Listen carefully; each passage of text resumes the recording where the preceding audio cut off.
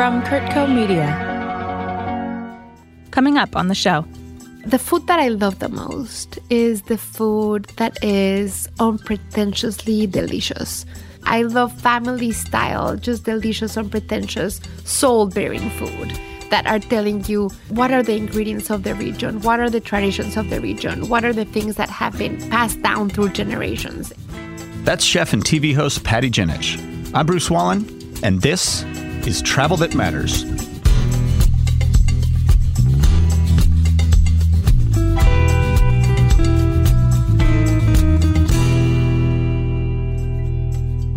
Hey, everybody, and welcome to Travel That Matters. This is the show where we explore the world's most extraordinary travel experiences. And today we are talking about a subject that is very near and dear to my heart, and that is Mexican food. But not just Mexican food. We're going to dive into several different regions of Mexico, the Yucatán, Nuevo León, Morelia, Sinaloa, and more. And all the incredible diversity of food and cultures and experiences in each. And fortunately for us, we are going to be led on this journey by a woman who knows pretty much as much about this subject as anyone does. Her name is Pati Jinich, and she's the host of Pati's Mexican Table, which is a James Beard Award-winning PBS television series. I'm telling you, if you have not seen Pati's Mexican Table, I highly encourage you to do so. First of all, she just focuses every season on a specific region of Mexico, and she really dives deep into the food, the culture, like no other show does. But it's also a great mix of travel and cooking. It's kind of like Anthony Bourdain and Julia Child come together, and it's part of the episode you're out and about with her and exploring all these different places. And then part of it, you're back in her kitchen at home, and she's showing you how to make some of these things that she's discovered along the way. So you learn how to cook, you learn some new places that you want to go. But of course, the best part of all this is just how passionate Pati is about Mexican food and culture. She's from Mexico City. She's extremely passionate and knowledgeable. And of course, that's also what made my chat with her so enjoyable. So if you enjoy the show, if you enjoy this episode with Pati, please write us a review and follow Travel That Matters on Apple Podcasts. We've got a bunch of other great episodes coming up, including an exploration of India with Condé Nast Traveler's global editorial director, Divya Tani. And be sure to stick around until the end of this episode to hear about my favorite Mexican food, some of my favorite spots. But for now, let's hear from Mexican chef, TV host, and traveler, Pati Jinich. Hey, Travel That Matters listeners, it's Bruce, and even when I'm not traveling, I'm always looking for ways to explore the flavors of the world, which is one reason why I'm a big fan of the award-winning gourmet flavors from Watkins.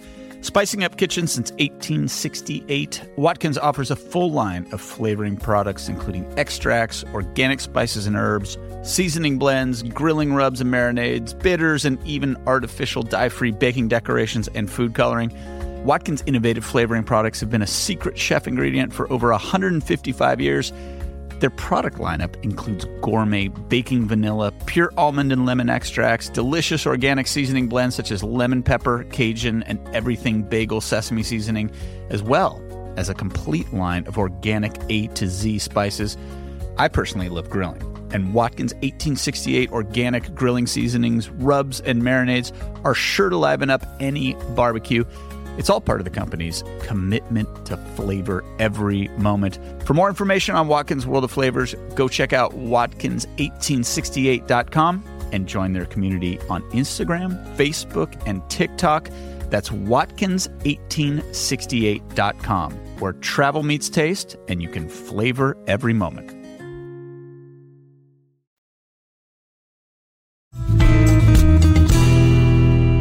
Pati, thank you so much for joining us on Travel That Matters.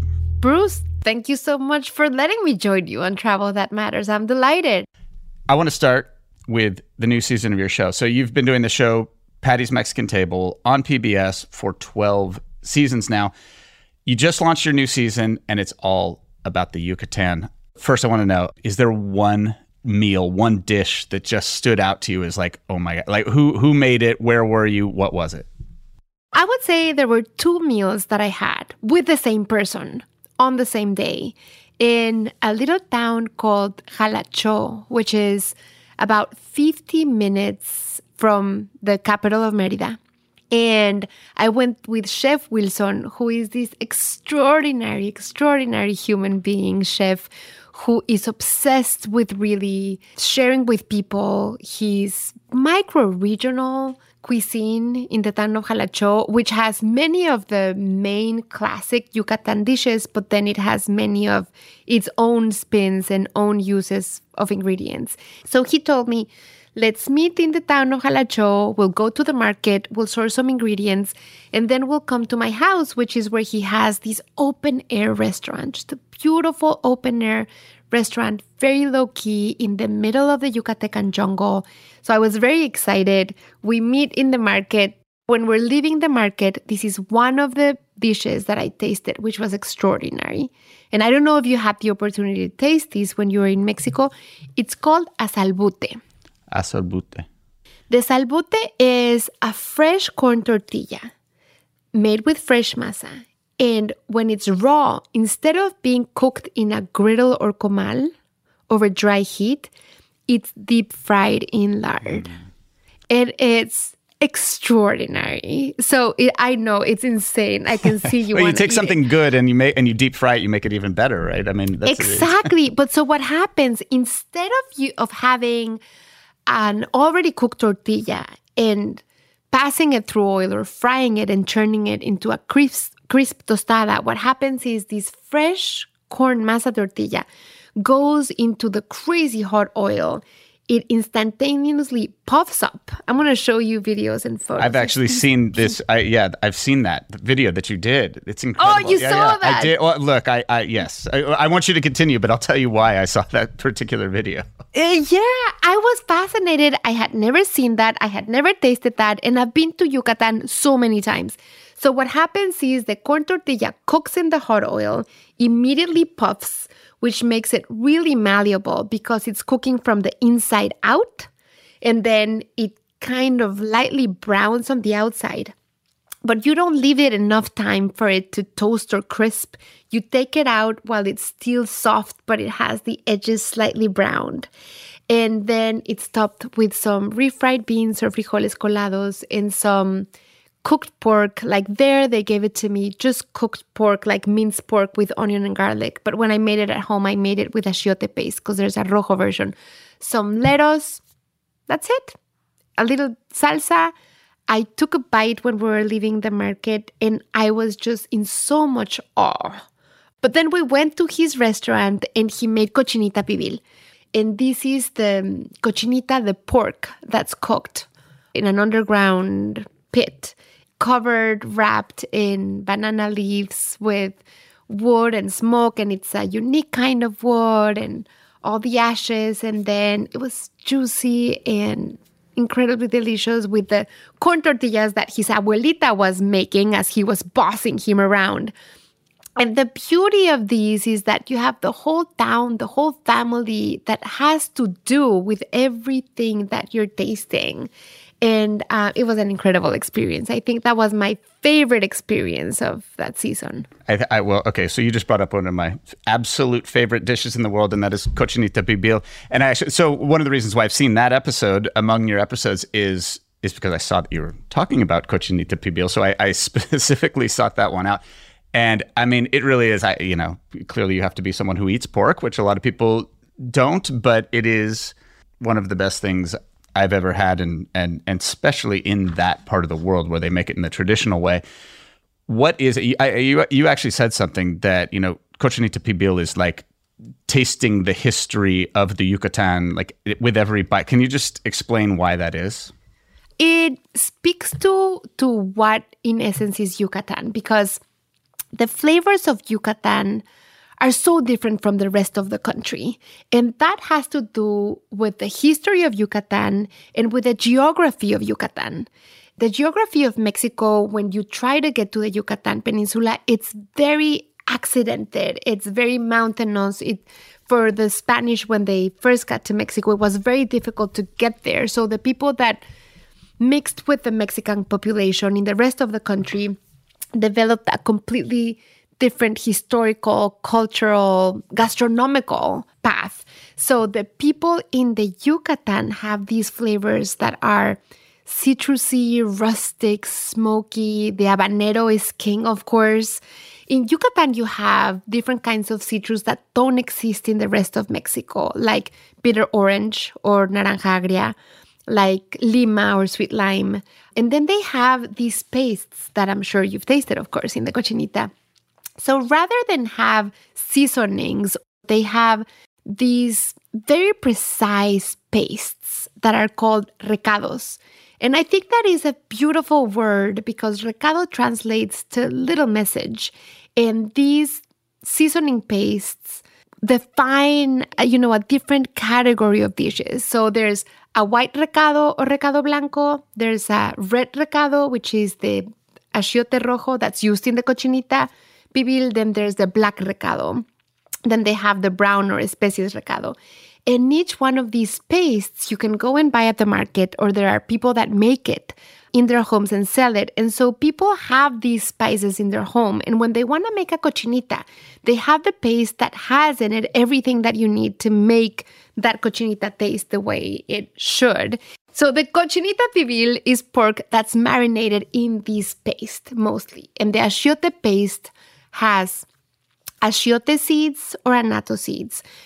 They're also called the poor man's saffron in Yucatan because they have a very similar taste to saffron, but they're much more accessible. They kind of have a deliciously metallic taste. And that gets combined with charred ingredients like garlic and onion. But when we talk about charred in Yucatan, it's almost burnt ingredients, where you have ingredients that are really taken to the extreme in order to bring out the best that they have in them and to become rustic and smoky.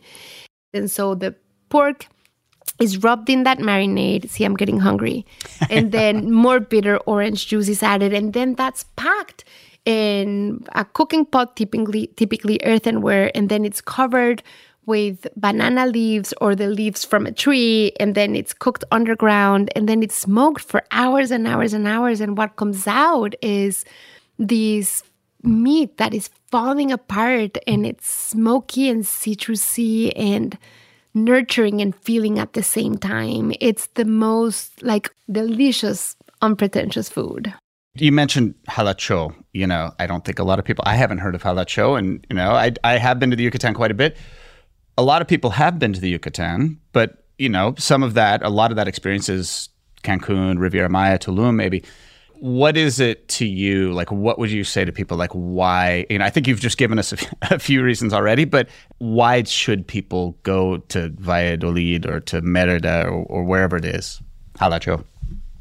Because you're getting to experience the real everyday life of another country and another culture, and you're really immersing yourself in the experience. The world is so wonderful, so big and so diverse that if you're going to go through the trouble of going out of the country to a different place, I always say the most important thing is to make friends with a local or someone who's from that region who, like me, is a migrant somewhere else. Because when you're an immigrant in a different country, you develop this really intense nostalgia for where you come from. And the things that you remember the most and the things that you crave the most and the things that you recommend that people go to will typically have a lot of meaning and history and many things attached to it. So whenever I go to a new place, Bruce, I make sure to connect with people from that region who may be here in the U.S. And you just have to know that nostalgia is tainted with a lot of romanticism. So sometimes you go and you get to the place and you get back to the person and tell them it was great, but it may not be what you remember, right. But so that's one great ride. But then locals are really taking the pulse, of course, of what's happening, and things change so much. There's things that remain classics and remain wonderful, but locals really know, taxi drivers, Uber drivers, the person in your hotel who's not at the concierge desk, but like a waiter or somebody who's helping you with your luggage. Then you're not walking in other person's, food paths. You're creating your own journey. And I think that's very important when you travel, to make your own travel journey rather than doing the 5 top things that so many people are telling you to do. Yeah, I love that. I love that, talking to people, immigrants who live here in the U.S. about their country and kind of playing off of that nostalgia and incorporating that into your experience. That's a great tip. Quickly, before I want to move on to other parts of Mexico, but tell us, is that the restaurant that you went to in Jalacho, is that a place people can go? I mean, that sounds like somewhere I want to go. Google Chef Wilson Alonso, and Jalacho is spelled Halacho. I mean, it's the only place you can go in Jalacho. But now that you're saying, I think I remember I was driving from Merida to the Riviera Maya, and someone told me you have to stop here for lunch. I didn't have time, but I think that was probably it. I'm gonna look back and find out. Don't go anywhere. We are going to be right back to learn all about Pati's favorite under-the-radar culinary spots in Mexico.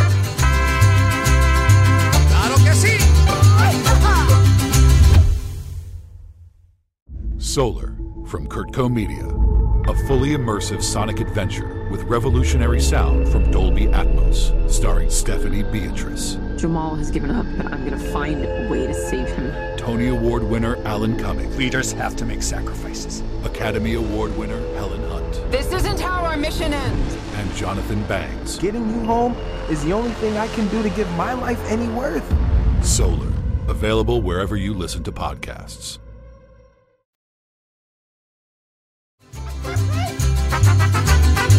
Let's do talk, because, I mean, like I mentioned, this is your 12th season, so you have filmed in many, many other regions of Mexico as well, Jalisco and Oaxaca and so on. What is a part of Mexico that you feel like is overlooked or underrated from a culinary perspective, from a destination standpoint too? As a person from Mexico City who has traveled a lot, I feel that even us Mexicans tend to overlook the north. Sinaloa, Sonora, Chihuahua, Nuevo León.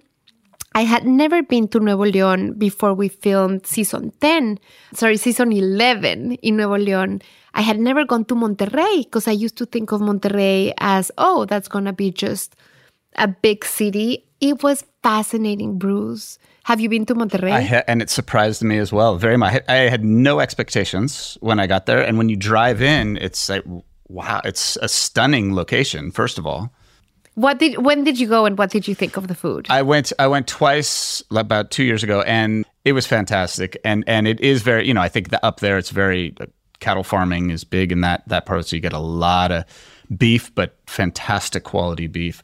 I loved it. It was one of those places like how no one thinks about Monterrey. I don't think, unless you, maybe people in Texas who, of course there's a lot of people who have lived back and forth between those two locations, but I just feel like most Americans not even on the radar at all.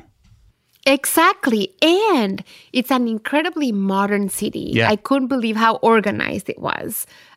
Typically in Mexico, cities are kind of chaotic, which is part of the charm. It's completely opposite of Mexico City. Completely the opposite. And it just speaks to the incredible diversity of our regions and our cities. But I was so amazed by the food, Bruce. We went to Cara de Vaca, which was an extraordinary restaurant.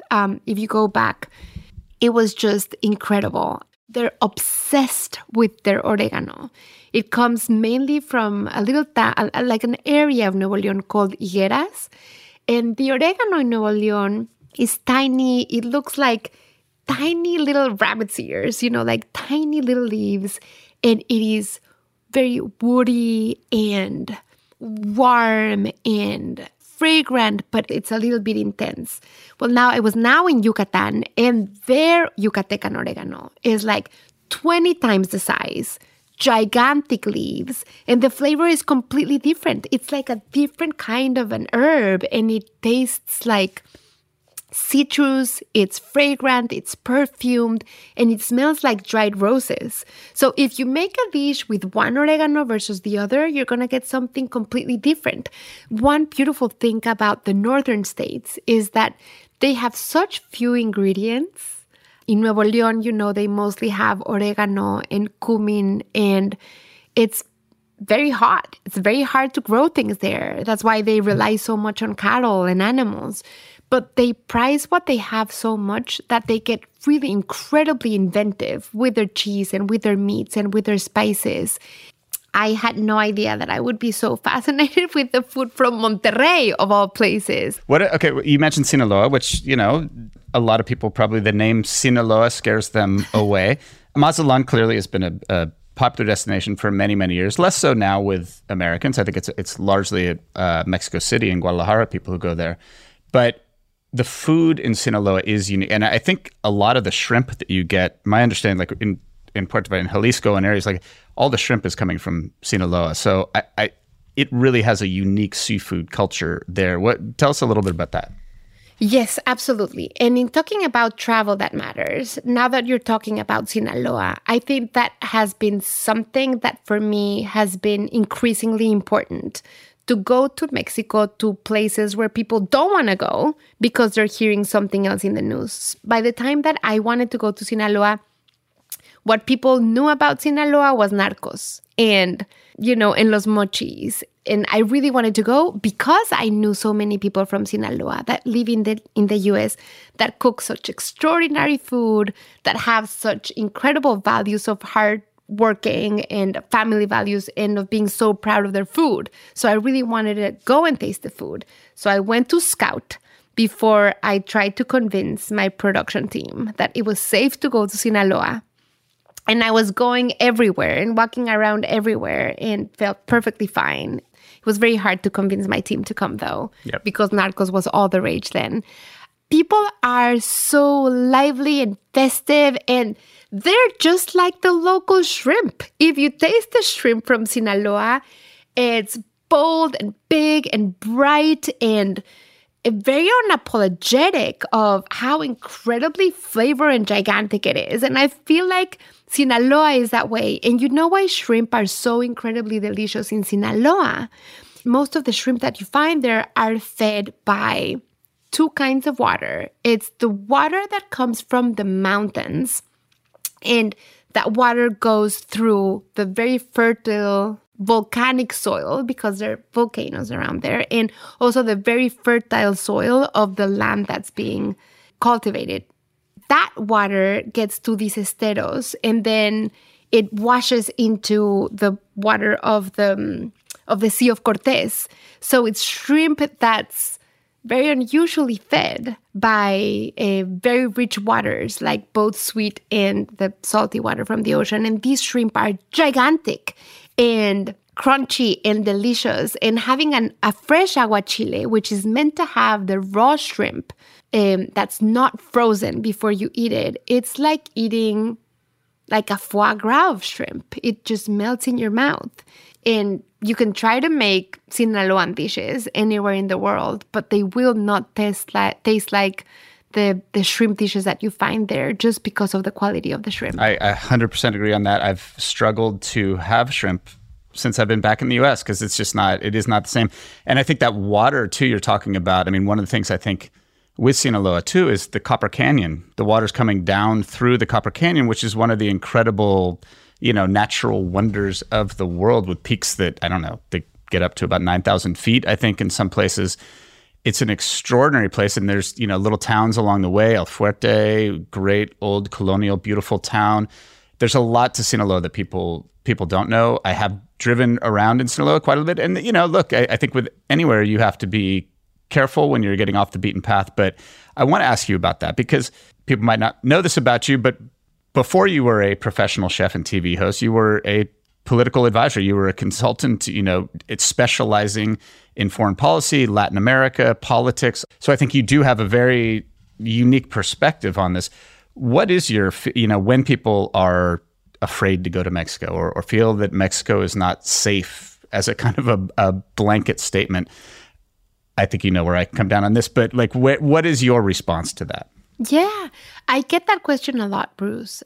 And I always say, I think what you were kind of saying, that you have to be as careful in Mexico City as if you go to Chicago or Detroit or New York, and just use your common sense. I think that there's this misconception, there used to be this misconception that we've inherited from decades and decades ago, that crossing the border into Mexico gives people permissions to do whatever they can't do in the U.S. Drink more, party more. We saw it in the history of Tijuana. We saw it in the history of Ciudad Juárez, where the south of the U.S. is just catering in terms of tourism to the people coming from the north. And what things can you get away with in Mexico that you can't in the U.S.?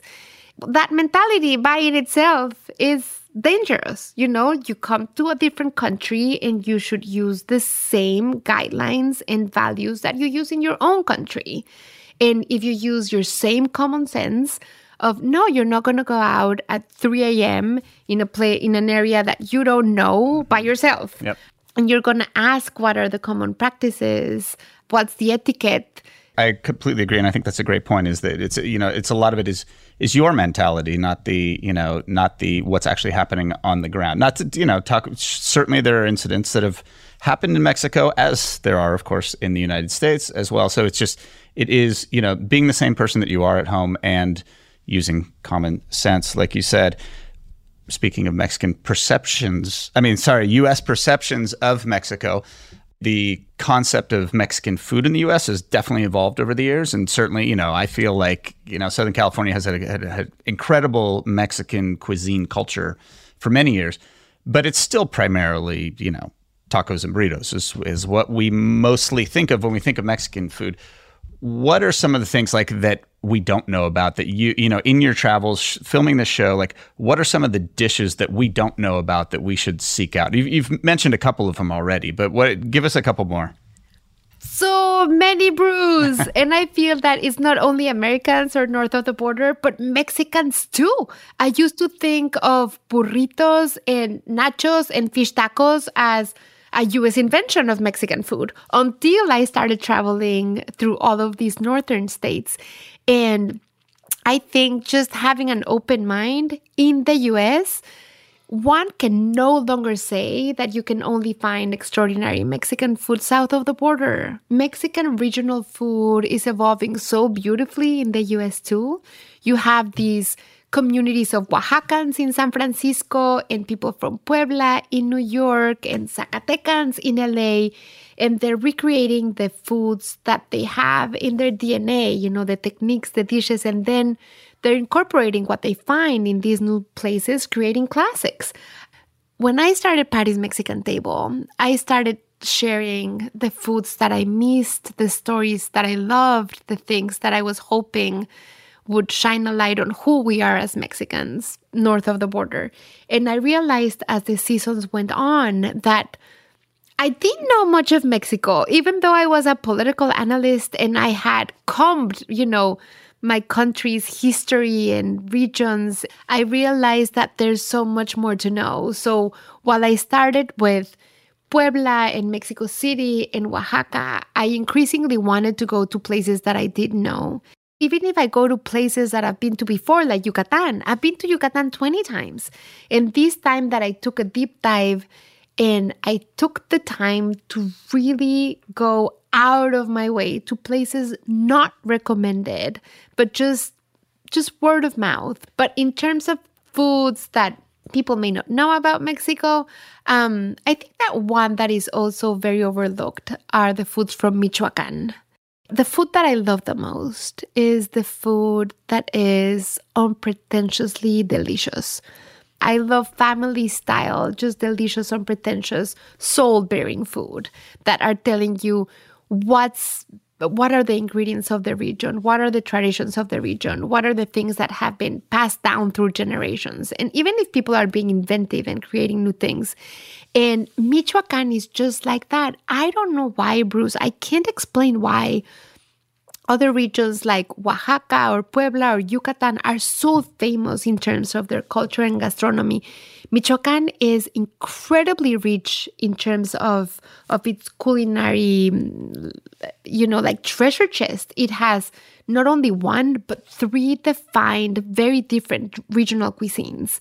I would describe it as homey, deeply flavorful, a lot of sauces. It uses a lot of tomatillos and pasilla chiles, which are not used as much in other regions of Mexico with that intensity. They even have their own tamales. I don't know if you've ever seen the corundas, which are like these 3-dimensional tamales that are, it's like a triangle, but it's like 3-dimensional. I think of Michoacan. One thing I noticed in Mexico is everywhere you go, there will be stands that say carnitas Michoacan. Of course, Michoacan. of course. The carnitas Michoacan style is very popular throughout the country. Yeah, the capital of carnitas is Quiroga in Michoacan. And I went there and I couldn't believe how exquisite the carnitas were. And they're mainly made with nothing but more lard and salt and some kind of like a little bit of sugar or soda to add just a spark of caramelization at the end of the process. But carnitas come from Michoacan. Purepecha food, which is incredibly delicious, comes from Michoacan. And I just think we're increasingly finding out how diverse the food of Mexico is, not only in terms of its region and micro-regions, but also the cuisines that keep on evolving outside of Mexico, which I find to be just as authentic and delicious. We're going to take a quick break, and we'll be right back with chef and TV host Pati Jinich.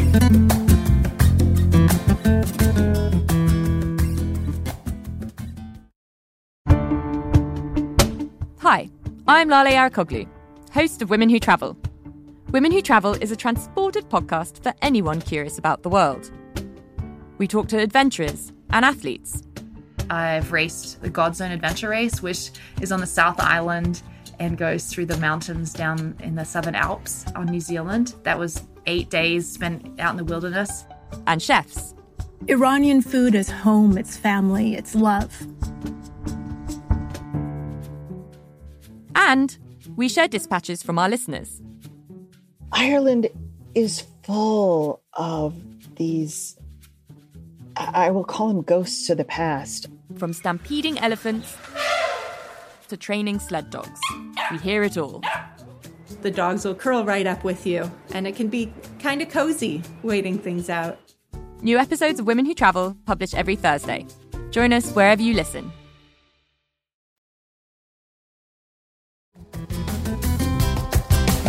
Okay, let's bring it back to Mexico City, where you're from, and it is one of the things that I find so incredible about Mexico City is it really does. So many of these regional cuisines do come together there. Carnitas from Michoacan, shrimp from Sinaloa, whatever it is. Like you can get the cochinita pibil from the Yucatán. What is it now when you go back to Mexico City? I know you have a lot of family there. Like, what do you love about going there and eating there? Like, what do you look forward to? Mexico City, I would say, has the best food of any place I've been to in the world. There's nothing like it. It's a city of 27 million people. And because Mexico is a country that doesn't have that many strong metropolises, that's many strong cities. If you think about the US, you have LA, you have San Francisco, you have Boston, you have Chicago. People relocate a lot. In Mexico, by far, the biggest, most important city, capital, really, is Mexico City. So it's a big magnet of people from all over Mexico, as you are well saying. So you can find extraordinary Oaxacan, extraordinary Yucatecan. But you know what the crazy thing is? You can find and I'm laughing, you can find incredibly delicious Italian. The sushi in Mexico is to die It's for. very good sushi, yes. The sushi is spectacular. Yeah. And Italian restaurants are phenomenal. And I think that what Mexico has going for it, one of the things that Mexico has going for it in terms of its gastronomy is that we really do have a very strong mother cuisine in that we have our Mexican food, we have our common denominators, our regional pillars, and the things that really define what is Mexican. But we also embrace foods from other places and give it our Mexican spin. It's really incredible. You go to a Japanese restaurant. I just went with my sister Karen when I was in Mexico, and I think it's the best sushi I've ever had. And you have to tell us the name. What? Oh my gosh! And I'm blanking on the name, but I will text it. We'll put it in the show notes. You have to tell us. Wait, your sister has a restaurant in Mexico City too, right? Yes. What is that? So my oldest sister, her name is Karen, and she has a restaurant, which is extraordinary, I have to say. The name is Nido, Niddo. And the first one opened in Juarez. And I think she's about to open her fourth one. It's incredibly delicious. And she calls it comida de apapacho. Apapacho. Or, food. The apapacho is like when you want to hug, nurture, take care of someone, cuddle someone. And it is Mexico's comfort food, but it has a lot of threads woven in it from Syrian, Lebanese, Middle Eastern flavors, a lot of Jewish influence too. So she, for example, has some shakshuka chilaquiles. Pastor is originally, right, from Lebanon, right? Exactly. Or think about one of my favorite dishes that are Mexican, like to the core. And I'm saying to the core because it's kind of ridiculous, but it's fideo seco. So we took, the Italian pasta. And by the way, everybody thinks that tomatoes are Italian, but you're welcome, Italy. They're Mexican. But so we take pasta and we give it the Mexican stamp, which I think Italian people wouldn't like what we do to their ingredient. We fry it in oil, in a little bit of oil, until it toasts and it becomes nutty and flavorful and intense. And then we add the tomato sauce, typically with one chili or another. So it's like a very spicy, thick, seasoned tomato sauce. And instead of cooking the pasta in water, like as if it were risotto, we cook it in that sauce. So that pasta has no choice but to be ridiculously flavorful. The prisoner of the sauce. Yeah, it's just like it. And Mexican food is very saucy. And then the pasta, of course, overcooks and becomes a mess, which is why it's so delicious. And then you top it with crema and queso fresco and avocado. And Mexicans eat that, weekly at home all over Mexico. And we feel it's a very Mexican thing. So UNESCO actually designated Mexican cuisine as a UNESCO designated cuisine. There's only, I think it was like the second one in the world or something like that. So does that really mean anything to you as a Mexican chef? And then B, what is it about the food that you think singled it out for that designation? Of course, it means a lot to me, and I feel like it means a lot to us Mexicans. When I was growing up, Bruce, in the 70s and 80s in Mexico, there's this thing that we say in Mexico, this term that's called malinchista. I don't know if you know what it means. I do, yeah. You do? Yes. My Spanish teacher taught me all about it. Yes. But, okay. But please explain, because it is interesting. It's an interesting concept. Yeah. So when Hernan Cortés came to Mexico and conquered, he became friends with an Aztec translator that then became his partner, his companion, his girlfriend. And she helped him to translate, to conquer Mexico and to invade and to turn Mexico into what it was for 300 years, which was the colony of Spain. So there's this term that we use when you say that someone is malinchista, is someone who thinks that anything that's not Mexican is better than their own thing. And Mexico has that not only with the US, but also with Europe. Like there's this feeling that anything Spanish, we were a colony of Spain for 300 years, the language, the food, the culture, anything Spanish or anything French or anything European is better quality, higher grade. And so in Mexico, there was like a general national kind of looking down on Mexican cooking as it being just home cooking or cooking for the family. But when anybody, anywhere in the country wanted to go to celebrate a birthday, it was like, go find a hamburger or go eat French food or go eat Italian food. So this move that actually started in Michoacán and with a group of phenomenal Mexican chefs and cooks, women, started this movement to get the UNESCO recognition. It really made not only the world look at Mexican cuisine as a mother cuisine, just like Chinese or French or Italian, but it most importantly made us admire our own food. And I mean, we're a reflection. Mexico always looks to the outside for approval, unfortunately. and what other people think of us and our culture and I mean, there's this tug and pull between being very proud about who we are, but also looking to others for recognition. So, for example, Pati's Mexican Table, I'm very lucky. We've worked very hard, but we've gotten 3 James Beard Awards for the show. And I feel like it's something that's for Mexicans, for cuisine, for a culture, that we have a seat, at the James Beard Awards because the show is Mexican. And that's actually a great perspective because, I think from, an outside perspective, you don't recognize it in that way. You think, oh, that's great that they got the recognition, and it makes sense because we all like Mexican food and it is a unique culinary, tradition and the ingredients. But realizing how much it means for, turning around perceptions within the country is fascinating. Pati, it has been so much fun. I mean, for me especially, but it's just been so much fun to talk to you. So thank you so much. Thank you so much for your time, Bruce. And now for the Wallen wrap-up.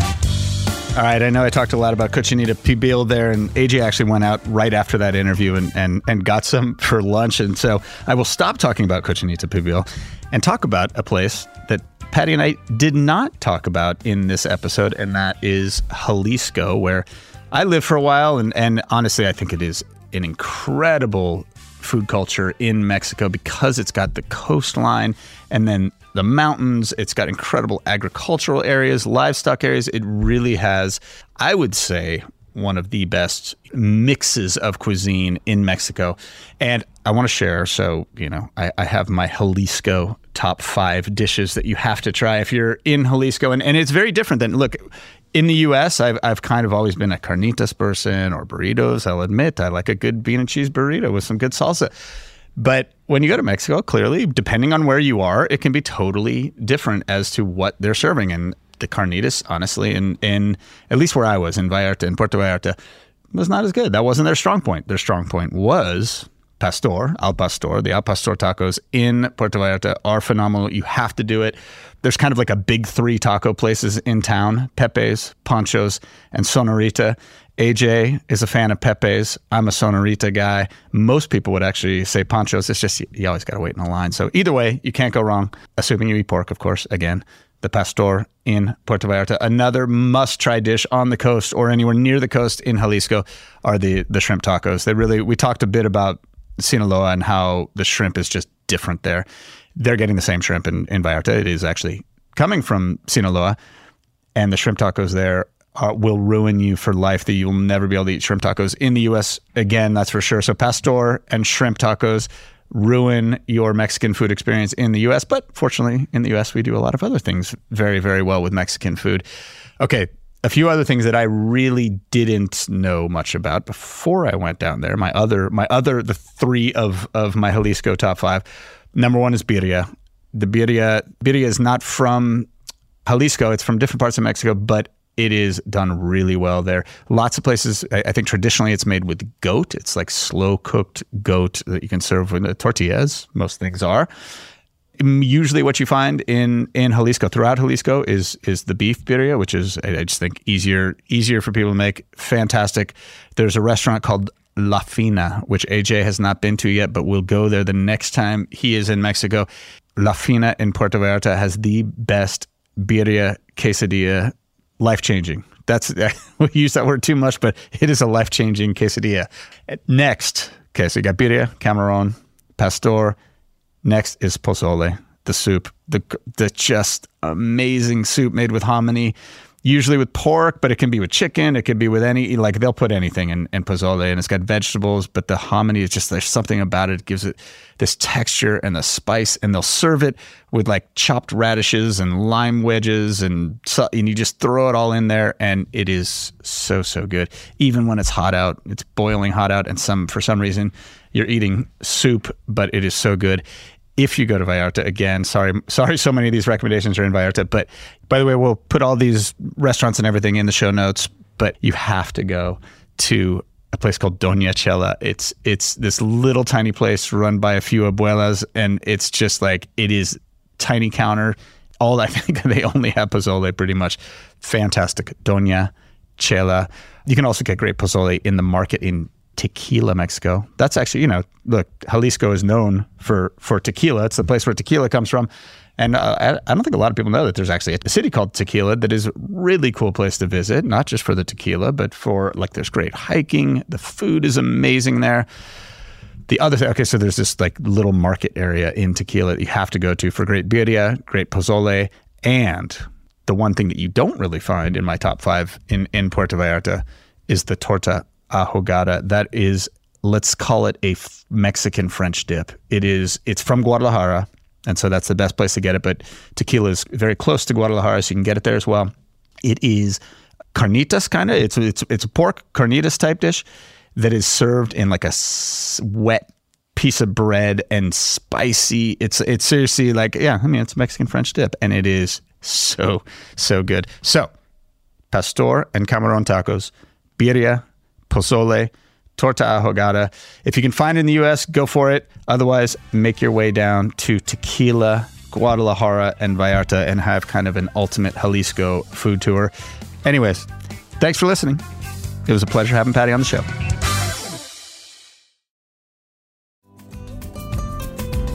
We'd like to thank Pati Jinich for joining us today on Travel That Matters. For more information on some of the destinations and restaurants that we talked about today, please check out our show notes or visit kurtco.com/Travel That Matters. Travel That Matters is produced and edited for Kurtco Media by AJ Mosley. Marketing by Katrin Skapertis. And hosted by me, Bruce Wallen. And we will see you down the road.